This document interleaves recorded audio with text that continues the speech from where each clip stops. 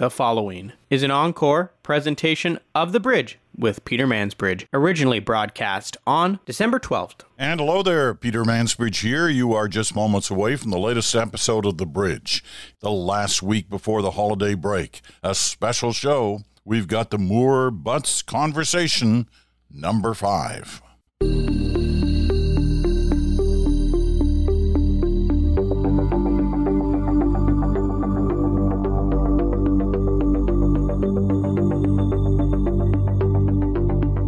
Hello there, welcome. This is The Bridge. For new listeners, and I know there are quite a few of those in the last little while, you're probably wondering, the Moore Butts Conversation number 5? Moore Butts? What the heck is that? Well, let me tell you what the heck it is, because it's been a great conversation series that we've been having throughout this year. And it started back around the time of the convoy, and we've had it a number of times since. Obviously, this is the 5th one for this year. Now, what are Moore Butts? Well, Moore Butts are two different guys. Moore is James Moore, the former Conservative cabinet minister under the Stephen Harper prime ministership. And Butts is Gerry Butts, Gerald Butts, the former principal secretary to Prime Minister Justin Trudeau. So combining these two guys who are friends, but I guess political opponents, but they agreed to start doing these programs, these conversations at different times this year, with the whole idea of trying to break down the partisan wall that exists between their two sides, and take us as much as they can behind the scenes so we better understand the political process. So we've talked about any number of different things this year in these conversations. This one is a little different. It is year-end time, so lots of people are doing their kind of year-end thoughts. So the idea here was to get the two fellows together and talk about some of the big stories of the year and try and take us, once again, in a way behind the scenes, but primarily give us their take, their view on what may have been really going on to some extent behind the scenes. The things that happened that we didn't notice, that weren't apparent to us. So that's the idea behind Moore Butts number 5. Which we're about to air now. So sit back, enjoy, listen, and, we'll either learn or we'll disagree, but it's a good way to engage on some of these topics as we get ready to close out 2022, which has been a pretty remarkable year on more than a few fronts. So let's get at it. Here it is, Moore Butts Conversation number 5.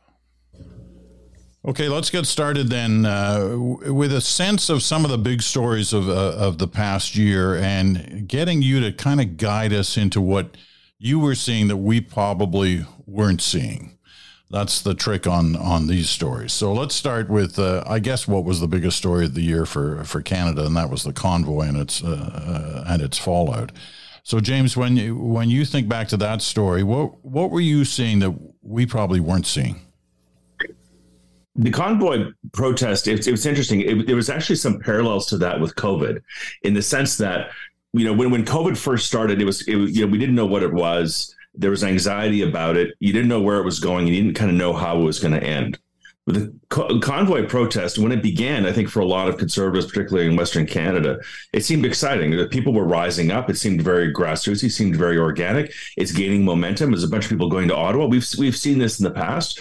Farmers have gone to Ottawa. A bunch of movements have gone to Ottawa in order to register protests and all that. And you kind of want to be associated with it, but you need to be sort of careful about it. But then, of course, as it went along, and it's sort of like COVID, it sort of had its different elements and stories to it. People became anxious about it. We forget now, because sort of the narrative is sort of settled. We forget now that towards the end of that month-long protest in Ottawa, that conservatives said they under Candace Bergen as leader, they said it was time for them to go home. They said they made the time to go home, and they supported the government, and their message that the protest, they'd made their point, go home, stop honking, leave the people of Ottawa alone. And it sort of morphed into something different. So I suppose the convoy protest was the story of the year in the sense of that's what the media talked about the most. But I think, like a lot of things in politics, the lesson that I always have is, be very careful. Be very careful about what you associate with, because you don't know how it's going. Jason Kenney's leadership, in Alberta on COVID is an example, parallel one to this, right? Where, there was a point about halfway through between sort of the second and third variant of COVID where Doug Ford decided to sort of go back and not be the face of the government's actions on COVID, and to put Dr. Kieran Moore in front and have Christine Elliott, his health minister, in front, which is where John Horgan was from the beginning in British Columbia. But Jason Kenney kept being the face of COVID, and he paid the political price, because as the narrative and the substance of COVID changed over time, people started getting exhausted with the spokespeople, exhausted with the start and stops and push and pulls of policy of open and close. And then they just started blaming the spokesperson for it over time, and mistakes that were made, of course, that all governments do. But if Bonnie Henry makes a mistake, well, it must be rooted in science. If John Horgan makes a mistake, well, it must be because he's trying to play some political game and all that. And Jason got bit by that snake. Doug Ford seems to have avoided it, and John Horgan never was in danger of it. And with regard to the convoy protest, it seems like in the beginning, it seemed like a really good idea. But if you're from rural and suburban Saskatchewan and you're a Conservative MP, it always seemed like a good idea, because as long as they're in Ottawa and they're yelling F Trudeau, well, that's what my constituents think. And the beginning of it was clearly virtuous, so all of it is fine. But if you're in a more marginal riding, or you have a little bit more nuance about not just the voters that you have, but the voters that you aspire to get, you might be a little bit more nervous about who you're associating yourself with. So I think one of the lessons about all this is that just because something looks good and feels good and sounds good and it looks like they're your people, the enemy of my enemy is not always my friend. Mm-hmm. Gerry, what were you seeing there? Well, I think if I were in my former, I guess you're asking us to kind of think about this from the context of what we would have had access to in our former positions. I think you think of two things, Peter. One is, where is this coming from? A, and B, where is it going? And that's a different way of saying what James said in a bit of a nutshell, that you want to make sure before you either aggressively confront people or you aggressively hug them, then that you have the most robust possible sense of who they are and what they want and what are the likely outcomes going to be down the road. Because one thing you learn very quickly in politics is it's not so much how the story plays or feels on the day when it's transpiring that matters. It's how it endures and what it becomes, right? So I very much agree with James's perspective on that. What I noticed, and this is coming from someone who was living in Ottawa through the thing, so I had a bit of a different, I think, visceral reaction to it than a lot of people did, because it's a national sport to hate the national capital, and just about all nations, and ours is no exception to that. So there were, I'm sure, a lot of people across the country saying, who cares if Ottawa's getting disrupted? Ottawa needs to be disrupted. And while I appreciate that point of view, there was very real peril being put on vulnerable people here.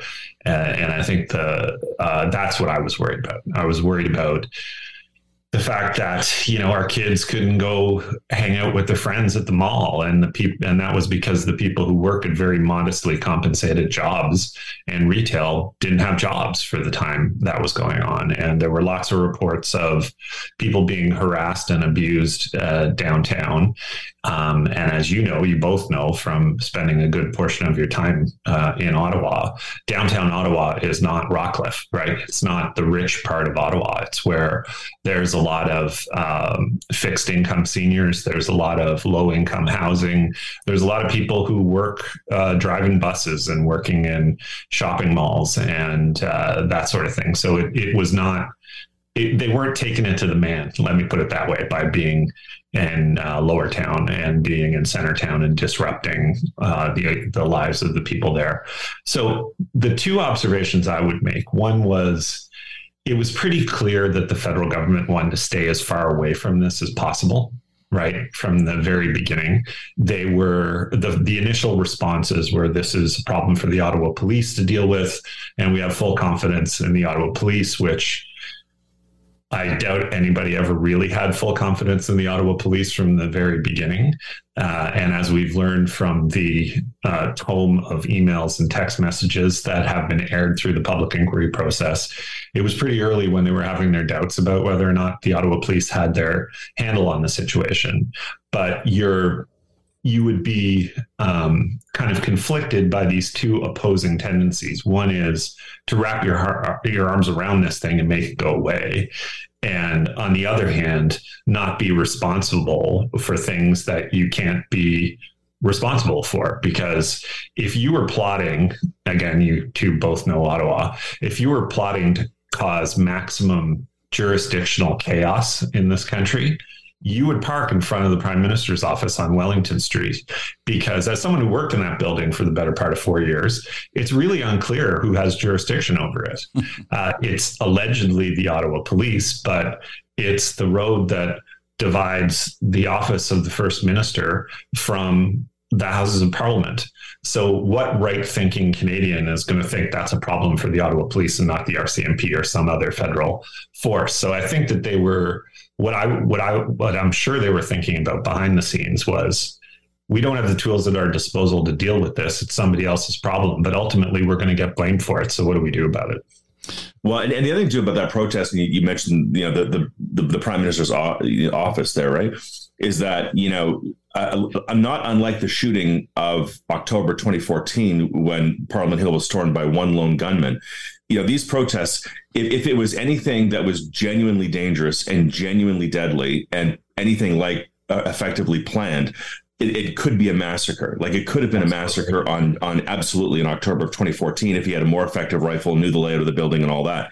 With regard to the national capital, it genuinely is problematic. You'd think, the Americans learned because they moved their embassy after the Oklahoma City bombing and other things that had happened in Ottawa to be more secure where they are in the national capital. But in Ottawa, it's very dangerous. But to your more macro point, though, Peter, I've always had the view that, in retrospect, the most effective governments are governments that have a relentless pursuit of empathy. It doesn't mean you're trying to please all people all the time, but a relentless pursuit of understanding people's perspectives and then navigating appropriately towards your design goals, towards what your ideological or policy view are, what your mandate is and all that. But you have to relentlessly pursue an empathetic mindset so you understand why are people reacting the way they are and think what they are. And with regard to the trucker protests, I've always had the view that there were actually three protests there. There was there was stage one of the protest, which is sort of a rising up of exhausted Canadians, particularly from Western Canada, particularly those in the center right, who were just exhausted and frustrated with Justin Trudeau's approach to things and all of the mandates. Even though they were 95% provincial, they decided to go after Justin Trudeau because the tipping point was this mandate, American imposed mandate on vaccines. Fine. But there's virtue in people being exercised to the point of wanting to express their point of view regardless. So that's stage one. Stage two was the siege of the national capital, which was unconscionable, illegal, wrong, dangerous, sets a wrong precedent, sends a bad message to the world. And then stage three was the attempt to close the borders and all that. So people who are broadly empathetic of the government focus entirely on the border closures and the dangers of the national capital, which is fine because that's a reasonable perspective.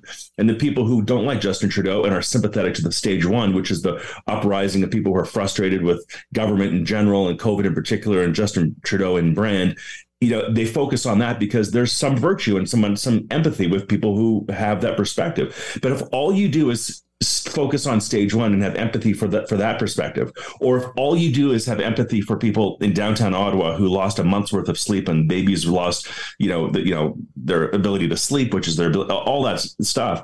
If you only focus on your perspective and you have no empathy for the other, then all we do is clash and all we do is yell at each other. And all we do is just double and triple down on our perspective and have no sense of respect for each other. And that's really dangerous. All right. Yeah, I couldn't agree with that more, obviously. I think that like most protests, Peter, it was susceptible to being taken over by people who weren't necessarily in line with the original intentions of the first people who protested. And let's not forget, if we talk about things that would have been at the disposal of the government that the rest of us didn't see, this was in the run-up to a Russian invasion of Ukraine, where you would have had access to through the Five Eyes network intelligence that would have made you a lot more certain about what was going on in Russia than your average Joe or Jane was on the street. So you also have to factor that into your considerations about what's transpiring in front of you, because it wouldn't be the first time that foreign actors took advantage of a domestic situation to create chaos and discord. Okay, you've given us a good segue, because that's the next story we're going to deal with, is the Ukraine story. We spent a lot of time just now on the convoy, and I'm glad we did, because it was insightful and exactly what we're looking for you two guys. But we're going to have to condense things down for these other topics, so we'll never get them all in. But let's talk about the Ukraine situation in terms of, Canada's, role in supporting Ukraine. I mean, I think we saw numbers just this week that showed that Canada was, number 4 in the world in terms of giving support to Ukraine, well ahead of some of our, normal partners like France and Germany and others, but just behind the US, UK, and I'm not sure who the third one was, Poland. But nevertheless, I want to talk about this one too, because this has been a dominant story throughout the year. Started in February, indications of it, as Gerry mentioned before that, but it really started in February. It's still going on now. What are you seeing in this story as it relates to Canada that we're not seeing? James, you start again here. On the subsidy side, I mean, look, this is very, very political. I mean, it's not as though the Canadian subsidies in support of Ukraine are going to tip the balance, but the solidarity that Canada demonstrates with Ukraine is absolute, and it crosses all party lines. And it's, for the obvious demographic reasons of our alignment with family, our extended family for a large part of Canadians. So, I don't think that's that big of a surprise. It's interesting to see, though, the caving of support for Ukraine with sort of the Russian-backed media interests in the United States and what that has done, and whether or not that has a tail. But it doesn't seem to have a tail, because you see in the UK, I mean, they've had multiple leadership races and multiple candidates and opportunities for disparate voices to emerge and sort of be a voice for a different path, and nobody has sort of flexed that muscle, and it doesn't exist in Canada as well. So, I think Canada is clearly aligned with that. And it speaks to, I just think, a sense of family solidarity as much as it is a geopolitical instinct. I don't think, you look at the consistency of speeches from Paul Martin to Harper to Justin Trudeau and all the opposition leaders, and nobody really talks about the importance of Europe or the importance of the region or the importance of even, feeding the world and agricultural exports. We talk about it on a very familial basis. And I think, that's a bond that I don't think can ever be betrayed and expect to run for office again in this country. Gerry. Yeah, I think that's right. It's I guess it's more commonly known now, given the events of the last year, but Canada has the biggest Ukrainian diaspora of any country other than Russia on the planet. And of course, we have a lot fewer people overall. I think it's something like 1.5 million, and I'm proud to call myself part of that diaspora. So my grandmother was Ukrainian. I think the point that James is making, which is really interesting, and you're not seeing very many signs of it mercifully here in Canada, is the extent to which it's become yet another issue that's fed into the American political polarization machine, and how Fox News and the far-right commentators are jumping on this bandwagon. And it's a material risk to the war effort how this plays out in the presidential election and in the primaries leading up to it for 2024, that if it becomes a political football and the ultimate winner of the Republican primary is a person who decides not to support the war effort, then we're going to have a big problem on our hands, because while we're number 4, the United States is larger than every other country combined. Someone told me the other day in the U.S. administration that if it were a country, Microsoft might be number 3 on that list, by the way, given all that they've contributed to the cyber defense of Ukraine. So I worry about that. I'm very glad it has not become a polarized political issue here in Canada. And I think the concentration of Ukrainian Canadians in Western Canada, although there's an enormous number on the East Coast and in Toronto, has played a role in that. There's just no political constituency for it. But there certainly is in the United States, and it's something we need to keep a close watch on. All right, let's move to story number 3, and that was Pierre Poilievre winning the Conservative Party leadership. Now the leader of His Majesty's official opposition. And for obvious reasons, we'll start with Gerry on this one. What have you seen through this story? What have you seen that would surprise us that we're not seeing? Well, this is part of the where is this story going that I talked about with the convoy, because the convoy came to Ottawa with the written express purpose to replace the prime minister, and they ended up replacing the leader of the opposition and the premier of Alberta. So to me, I see that all of one piece. It's part of a larger story of radicalization of the official conservative movement in Canada. And I don't think it's a good thing. And I'm not expecting James to 100% agree with me, given how many friends he still has in the camps there. But I think most Canadians want to see a more thoughtful conservative movement than one that's playing footsie with anti-vaxxers and the anti-vax movement and the people who believe that an economic conference in Switzerland is somehow nefariously running the world. I don't think that's been a good development. And I think Poilievre has taken great pains not to be offside with that wing of the conservative movement on pretty much every issue. And that's going to be his biggest challenge. This is something that many people who write for a living on Canadian politics have commented on more eloquently than I can. But his ability to speak truth to power, and power in the conservative movement is the far right now, and bring them to the center so he can present himself as an electable alternative to the government is job number one. It's not going to be easy. And of course, you're not being partisan in those comments. Well, I think I'm not saying anything that many, many writers, including some who you two have talked to weekly on your show, have said, right? I'm not one of those people who thinks that Pierre Poilievre can't be Prime Minister of Canada. Let me put it that way.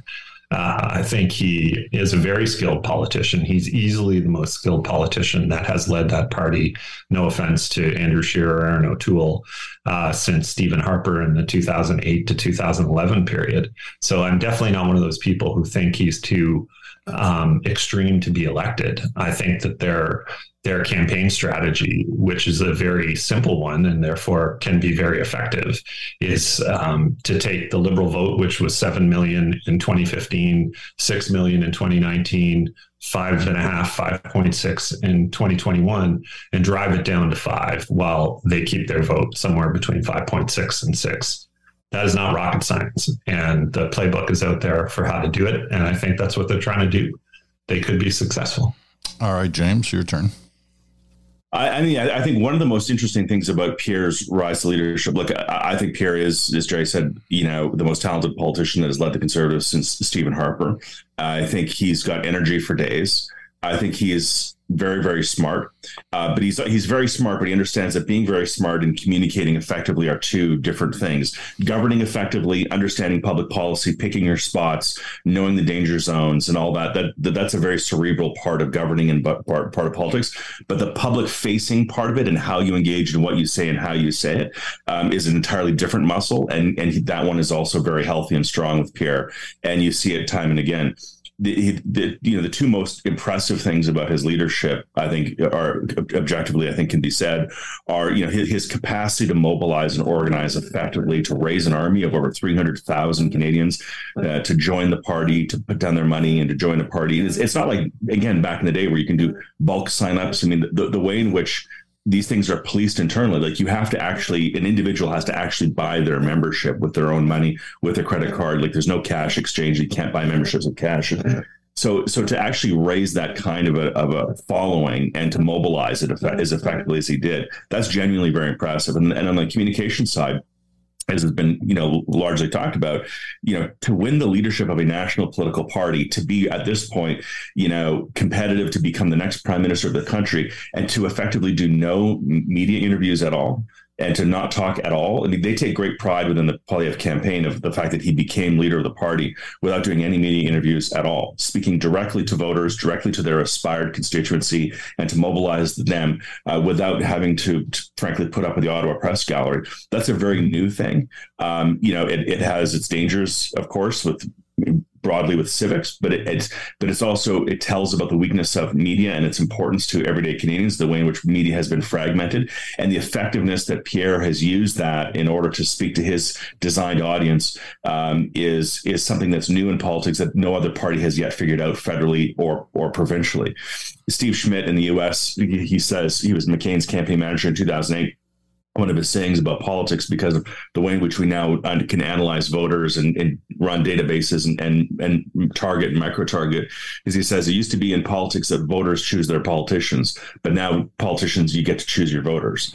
And so you can decide who you want to speak to, what channels are most effective for that audience, how to mobilize them, how to energize them, and then how to follow up and make sure that they vote. And this sort of fragmenting of the country into sort of silos of messages and regions and identities and brands, and to be able to focus your politics that way is being done very effectively by Pierre Poilievre, and we'll see if other parties learn that as well. Well, it may be being done effectively. It's debatable whether it's a good way to do politics. And we'll save that for a subject of another more Butts conversation. I want to go to one more story before we go and take a quick break and then come back with a kind of quickie round. This one has fascinated me. I mean, obviously the China story is big on a lot of different levels, but this part has fascinated me, and I think you could both really help me try to understand it, because you've seen it close up or you've been a participant in it. We saw that, few seconds of the conversation between the Chinese leader, Xi, and Prime Minister Trudeau. And it was all done through a translator. And there was clearly a difference of opinion on a few things during that conversation. But the addition of the translator and the having to stand there waiting for things translated for the respective leaders, what is happening in those moments, and how difficult is it to analyze and assess what happened in those moments? Gerry, why don't you start this one again? Yeah, sure. It's very strange. It affects the way you talk. It affects how many words you say in any given intervention in a conversation, because you don't want to go on for 3 minutes and then have this poor translator have to translate it all while you're waiting for them to finish. So from a pure logistics point of view, it's a very strange way to communicate, and it's an art form that has to be learned, and the best leaders figure it out. I think the thing to notice about that particular interaction was that it was clearly staged by the Chinese. They're not in the business of going around lobbies of hotel rooms. Well, actually, let me put this a different way. They are in the business of going around the lobbies of hotels and filming things. They're just normally not in the business of making those films public. And in this case, it was pretty clear that this was a setup, and they were trying to make their guy look big and tough and send a message to middle-sized and smaller democracies all around the world that the Chinese had very little respect for them, and if they chose to, they'd push them around. Even little subtle things like the way in which the camera was sort of pitched up. Xi Jinping is not short, but he's not tall. Justin Trudeau is 6'2". So like even these little subtle things matter, right? And to Gerry's point that in the diplomacy, the images that come out speak more often than the words, because the words are kind of what you'd expect, and it's very diplomatic, and it's sort of couched in sort of a nomenclature that's diplomatic and all that. But the body posture, how you carry yourself, those awkward moments, and how you stand, and your posture, the demeanor in your face, the look in your eyes, where you look, do you seem shifty, and all that.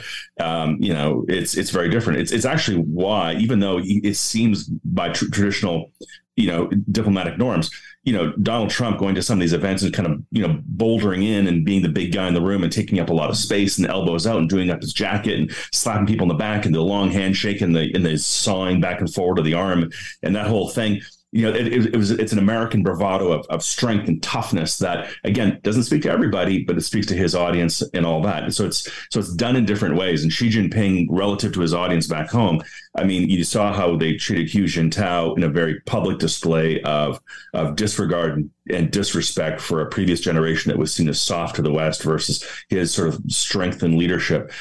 These things, the symbolism and the physical display of strength and posture relative to your adversary and what those images look like that will be in B-roll forever.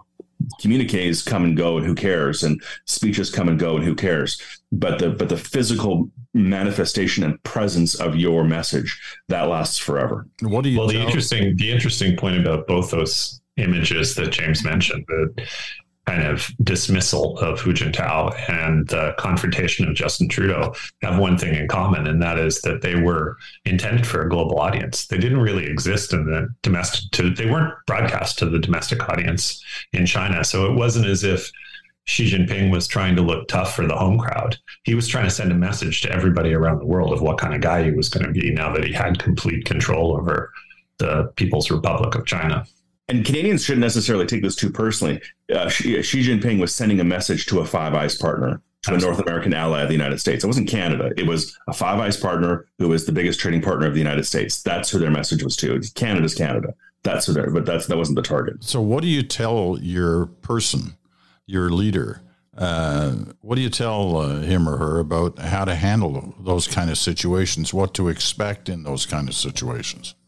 You have to expect them at any moment, recognize them as soon as you can, and stand your ground. Yeah, and it sounds trite or sounds gimmicky or whatever, but I think effective leaders sort of sit in quiet there's a reason why you have green rooms before television, all that. Yes, it's to sort of consolidate your message in your head and how you're going to present yourself, but you should also actually do some visualization exercises, like if this then that, where the camera is going to be, how do I position myself if I look like this, if should I where should my hands be, how long the hand, like you just sort of think about like if things go. And the thing is, Stephen Harper, Justin Trudeau, Aaron O'Toole, Pierre Poilievre, they're very well tested and schooled at this. I mean, they get it always right, but town hall meetings where somebody stands up and throws a shoe at you, or a one-on-one rope line with a constituent, and all of a sudden somebody starts yelling at you in front of a camera. All that stuff trains you and your muscle memory for the ability to sort of stay calm and cool, reflect energy back in an effective way, recognize that these moments pass, but how you stay cool and calm. The public wants to see their leaders at the best of times and the worst of times stay at a relatively calm and effective level of energy that not rattled, not overly excited when things are good, not overly rattled when things are tough, but you keep an even keel, you stay calm, and you don't buckle, and you recognize that demeanor. And it's through years of exposure that gets developed. That's often said of politicians, Peter, that they have a keen sixth sense for danger and how to turn those dangers into opportunities. And that's absolutely the case in the top-notch politicians I've watched. I was thinking, you both had me thinking back to the Harper-Putin moment. Right. At some conference, and I can't remember where it was, one of those summits. G20 in Australia. Not that conservatives brag about that moment a lot, but we do. But I mean, Harper, I'm assuming the one we're talking about, if the audience is unfamiliar, was Harper basically told Putin, get out of Ukraine. Yeah, and Prime Minister Harper has talked about, I've talked to him a lot about that event, as Putin has risen up to be the guy that he is now, that we now know him to be. They're in the assembly room and all that, and everybody was sort of shaking hands and milling about, and Stephen, and they were sort of prompted to take, and Stephen said, well, and this is exactly what he said. He said, well, I'll shake your hand, I guess, because I have to. And then they locked hands, and he looked him in the eye and he said, but you really need to get out of Ukraine. Now, would he have thought that one through? Was that a spur of the moment thing, or do you think it was something that he woke up Stephen that morning Harper, and thought, I'm going to do this? I know that Prime Minister Harper, he decided very early on, when it was still the G8 and Russia was at the table, he decided very early on that Vladimir Putin was a bad actor with bad intentions, not interested in the global good, not interested in partnership, and that he was a danger to the world. He decided that very early on. And this is not, building Stephen Harper up after the fact. I remember him coming back from those conferences and frankly reporting to us in cabinet and conversations and just saying he is going to be a problem. He's going to be a problem for the long term. This is when he was doing the switch with Medvedev back and forth on the leadership side. And he just said, this guy's a bad actor and a real problem, and the world needs to wake up. And he was critical of Barack Obama and his softness and Hillary Clinton and the reset. And he knew that the America and Europe were mishandling the Russian relationship, and that was going to be a problem in the long term. So it's a pretty straightforward thing to say. And what else are you going to do because of what we just discussed about the Ukrainian diaspora in Canada? And so it was easy. It was kind of an easy line for him to push, but Stephen doesn't, he wasn't going to miss that moment to sort of say very bluntly and clearly to Putin what he thought. Too bad he didn't have a microphone in there. We sort of got it in the briefing afterwards. All right, we're going to take a quick break, a quick one, and we'll be right back with some short snappers right after this.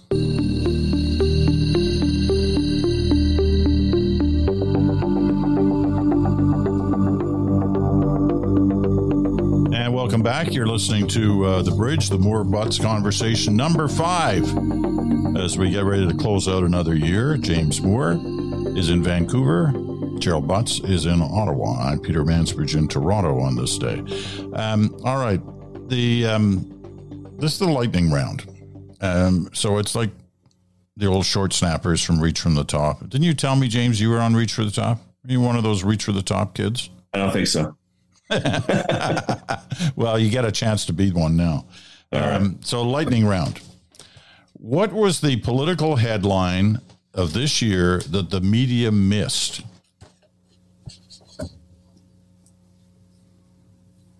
Who's first? You are. Political headline. The end of cheap money. I mean, it's, we talk about, is there a recession? What are interest rates doing? Which are headline conversations.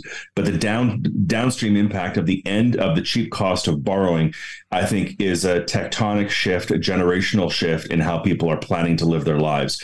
You have a lot of people in their 40s and 50s who are looking to their parents now and wondering, do we have to consolidate them back home? You have a younger generation of Canadians wondering if they're ever going to be able to buy a home. It used to be you wait until your mid-20s, then it was mid-30s, now it's mid-40s. And the social impact, the societal impact of the end of the cheap cost of borrowing money, and all of its spillover effects that has been grossly underanalyzed and underappreciated.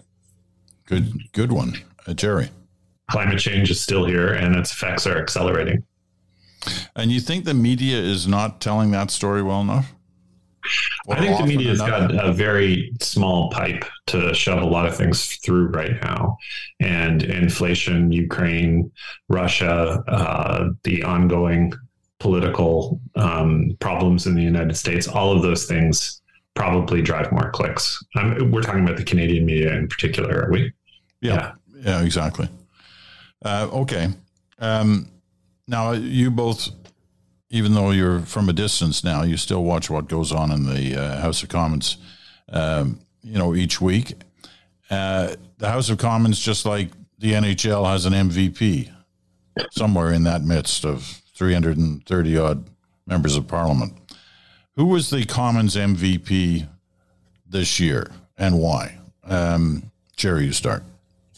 Peter, I have to confess, I don't really watch the House of Commons that closely, so I'm not sure. But if you're asking which Canadian politician is in a better position in the most positive position of in December 2022 than they were in 2021, I think you've got to say Pierre Poilievre. I think that's probably the right answer. I would give as well a mention of Raquel Danko, who's a friend of mine from Kildonan, St. Paul, Winnipeg, who's a rising star in the Conservative movement. I think she has a very effective demeanor, just the right level of outrage and substance without being over the top and all that. But it is interesting, to Gerry's point, though, that I remember when I was in federal politics, and I was there from 2000 to 2015, that federal parliament and question period and, the CBC, the National, going to question period and what's in the news today and all that seems to be completely gone. And COVID put a big dent in it because everybody was sort of remote and it doesn't make for good TV and all that.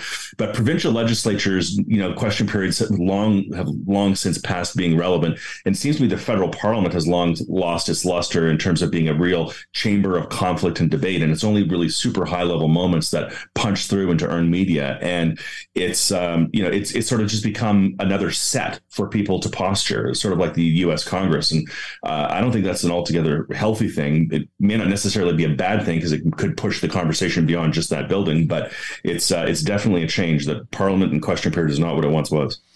That's for sure. I mean, when I started covering a question period, it was the mid-'70s before television. And everything changed with television, and it became that great kind of TV event. But that's long gone. But it's also subject, perhaps, of another conversation in the new year, because it's not like what happens in Ottawa isn't important. So how do you make it more interesting? Yeah. How do you make it more interesting and more something enticing for Canadians to either watch or listen to or read about? I can't resist, Peter, noting a bit of Cape Breton history here, that it was Alan McEachran, of course, who brought the TVs into the House of Commons when he was House Leader. And overnight, MPs' clothing changed. I can imagine. I tell you, not to mention relative sobriety in some cases, I'm sure. That's true. But those were the years of the plaid jackets, and suits looked like they came off the back seat of a 55 Chevy or something. But they changed very quickly. You may have answered this already. Which leader won the year? Is that too obvious? I think it's a toss-up. I really do. I think one of the most remarkable things about the public opinion and environment in Canada is it is within a margin of error of where it was in the 2019 election. That not much has changed at all. We've had 3 years of the Conservative Party. We've had the ups and downs of the government, and they're still pretty much tied at 30, depending on which poll you look at, in the low 30s each. Yeah, I'll answer the question a little differently. I think federally, Pierre Poilievre won the year. Justin Trudeau came in with a ton of dangers. He survived. He's at the end of the year. There's no threat to his leadership. He endures that. So there's that rising negatives, lots of challenges on the horizon. But Pierre Poilievre winning the leadership massively, overwhelmingly against a relatively crowded field of impressive people, and then consolidating the party after the fact and continuing to move forward is impressive. But I would also, that's 1A. 1B would be John Horgan. A good man in tough circumstance, fighting cancer, a similar cancer to one that took his brother's life, going through COVID, got into politics. People were in BC were very unsure of John Horgan and who he was. It was said that he had a bit of a temper, and that might be his downfall. Turned out that to be the last thing that was of a concern with John.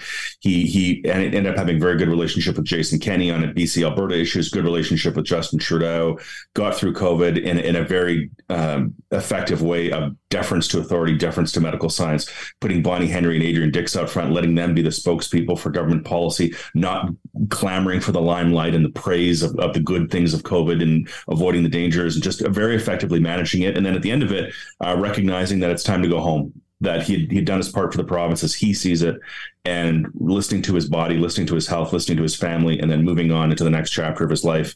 I think, there are a lot of ways to do politics, no comment on ideology or substance. But John Horgan did it right.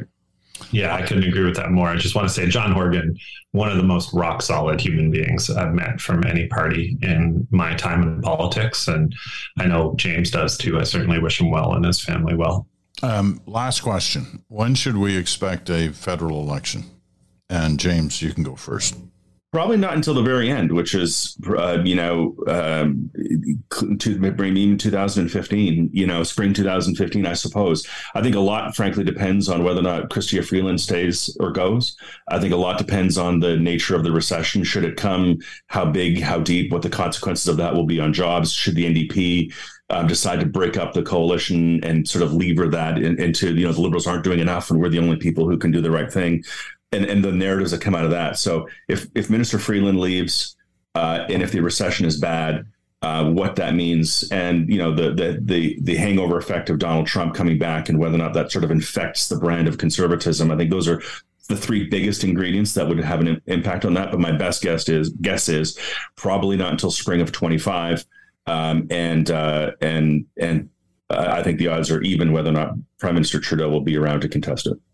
2025, says James. What do you say, Gerry? Yeah, I think that's got to be your base case, that it's 2025. All of the dynamics that James described, I agree with. I think the NDP doesn't win an election, and if the NDP doesn't win an election, then there's probably not going to be one. All right, we're going to leave it at that. Wish you both the best for the holiday season and the best, obviously, going into the new year, and look forward to our next conversation. James in Vancouver and Gerry in Ottawa. Thanks again, both of you. You're most welcome.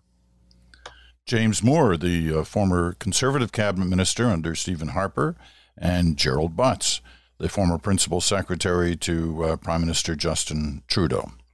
I could listen to those two guys for hours talking about some of these issues. I think it's informative for us. I think it's great to hear two people from opposing sides of the political spectrum be able to talk informatively and in a fashion that doesn't bring out the brickbats. They're basically talking about our system, how it works, and some of the things that they were able to see from their vantage point that perhaps we haven't been able to see. So great to have them with us. As I said, love listening to them, and you know what? You'll get to listen to them again over the next couple of weeks because the 2 weeks that follow this one, we're going to be in the mode of repeating some of the best shows of the past year, and I'm sure that's going to be one of them. Friday, our classic year-ender with Chantal Hébert and Bruce Anderson on Good Talk. So that's it for this day, the launch of the final week before the holiday break. Hope you enjoyed it. Thanks for listening. I'm Peter Mansbridge. Talk to you again 24 hours.